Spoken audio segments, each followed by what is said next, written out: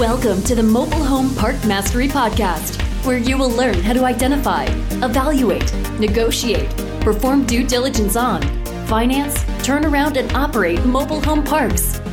And now, here is your host, the fifth largest mobile home park owner in the United States, Frank Rolfe.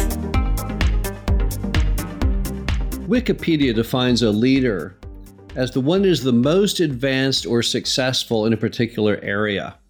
This is Frank Rolfe, the Mobile Home Park Mastery Podcast. We're going to be talking about a very special kind of leader, and that's called the market leader. The person who is number one in their market as far as rents.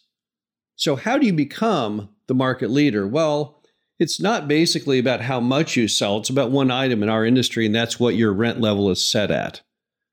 So if you have the highest rent in the market, if your lot rent is $500 a month, everyone else is in the 400s, you're the market leader. You're the person who's in the front position. You're the one that everyone else is following behind. Now, that for many people causes anguish. People are afraid to be the market leader. They don't like being at the front of the pack. I think that makes you the most easy target. They like to be one or two steps behind the market leader. And in most cases throughout America, you'll find that it's not too hard to be in that role of being right behind someone, because always at the forefront are your largest public REITs in most markets or other groups that have adopted this position of always being at the top. And if you look at the rent breakdown in many markets in the US, you'll see that the REITs typically are $100 a month more than everyone else. Whether it's a REIT like RHP through Brookfield Asset, which is a Canadian REIT, or Equity Lifestyle, that REIT, doesn't really matter which it could be. Sun Communities, they always tend to be far more expensive than all the rest of us. And if you're in a market like that, they have many reasons why they should be. They typically have a lot better amenities than you have. So it just makes sense if you've got a property and it's got a fitness center and a hiking trail and an Olympic-sized pool, that its rents would be higher. And I don't think most people mind the fact that since they're higher, we're able to have rents that are a little lower, so we never truly are the market leader. But you can't always be in that position because many markets don't have those participants in them.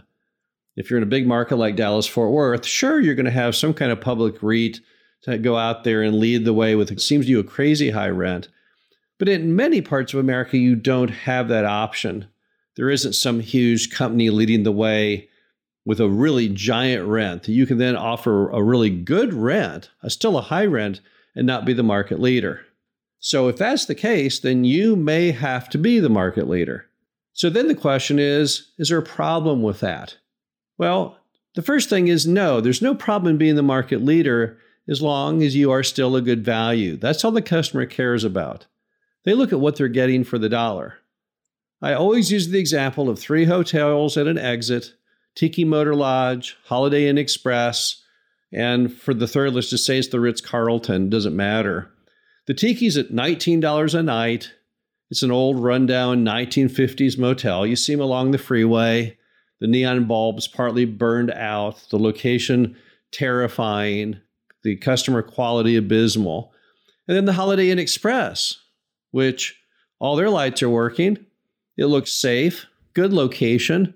The rooms are clean, good security. And then, of course, the Ritz-Carlton, which is probably 4 times more than the Holiday Inn Express, which has an opulent interior, fine Egyptian cotton sheets, and even little chocolates that go with it. Now, the average traveler is not going to opt for the Ritz-Carlton because it's crazy expensive, but they never opt for the Tiki Motor Lodge. They always go with the Holiday Inn Express. Why? Because they like the safety and the cleanliness of it. What that sample proves is the simple fact that people don't make decisions only on money. If we all made decisions strictly on dollars, we'd always pick the Tiki Motor Lodge, yet no one in America, given that example, would ever go with the Tiki Motor Lodge. Nor would your customers in the mobile home park. So you can be the most expensive, and that's still fine, and you won't lose any customers as long as they feel you're getting a good value for that. So if you want to be market leader, the first thing is try and be market leader in value. If you're the highest price, then try and have the highest quality of life for your residents. If you don't feel good about it, if you feel like, well, I don't know if I'm really the best, what would it take to be the best? Patching some potholes? Taking the old laundry building, making it into a community center? What are you truly lacking when you size yourself up against all the other folks in the market? And if you're feeling insecure, then do those things. Make yourself a really, really good value. If you're a good value for the dollar, you have nothing to worry about being the market leader. Also, don't forget that many people don't have a problem equating the most expensive with the best. There was a marketing example given in New Mexico many years ago. There was a jeweler there who was trying to sell their jewelry, and it was turquoise and sterling jewelry like many other stores sold, but theirs weren't selling well at all. And the problem was they were the cheapest. Their jewelry was very, very low priced. So a marketing consultant went into the store and said, that's your big problem. You think you're going to sell more by being inexpensive, but when you're inexpensive, it sends the signal that you're not as good as the other stores. Your jewelry is somehow not as much sterling content, quality of turquoise. Raise your price up higher. Double it. Go up to where everyone else is at it, even a little higher.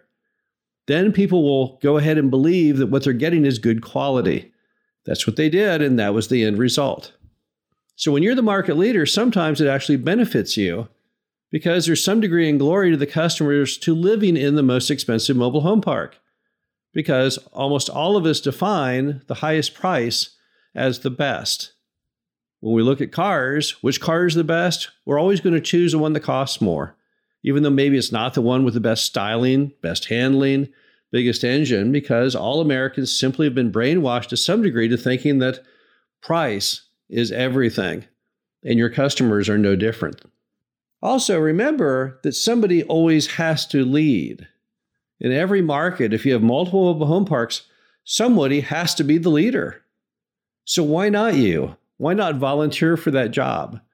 Is it going to really matter much if your rent is $20 or $50 a month more than somebody else? Is that really going to scuttle your business? No, certainly not. No one's going to pull out of your park to go to a different one. No one is going to not move into your park simply because you are the most expensive. So embrace that.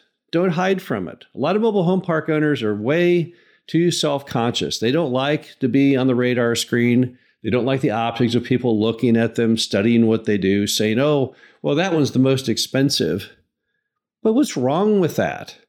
Every market has to have a leader. So volunteer for that role.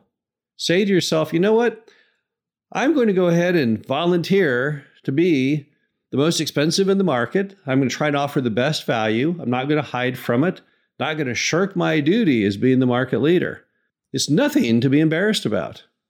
The mobile home park industry has been under such a continual battle with the media for so long now that we're all afraid of our own shadow because we're afraid if we're the most expensive, then the media will come after us and we can't use the excuse, well, don't pick on me because that guy's more expensive. Why do we go along with that? Why do we put so much effort into being concerned about what the media thinks in that regard? So if you're hiding from being market leader, if you're deliberately suppressing your rent so others are more expensive, simply because you don't want anyone to come knocking on your door or asking your opinion or chastising you for being market leader, well, that's ridiculous. You're losing a lot of money because of this silly optics of something that doesn't matter anyway. So don't let the media take control of you. Don't let them control your actions through this concept of public shaming. There's certainly nothing wrong with being the market leader. Finally, being the market leader simply may be a necessity because there may be nobody else in that market or no other operator of any quality. In a lot of the markets we're in, particularly the smaller ones, there's simply not that many mobile home parks. Early in my career, I had a virtual monopoly in a suburb west of Longview. There were only 4 mobile home parks in the entire city, only 3 of any size, and I owned all 3. There was no way I couldn't be the market leader. By definition, I was the market leader because there wasn't anybody else. And in other markets we're in, there may be some parks, but they're all in really poor condition, and we're the only thing that's been brought back to life. So if I have a situation where I'm the only mobile home park with paved roads or municipal water and sewer or any type of attractive appearance, then it's perfectly reasonable I would have to be market leader. So many times, you can't possibly suppress your rents low enough to make any sense when you only have one other competition, and that's on a dirt road with a water well down by the river.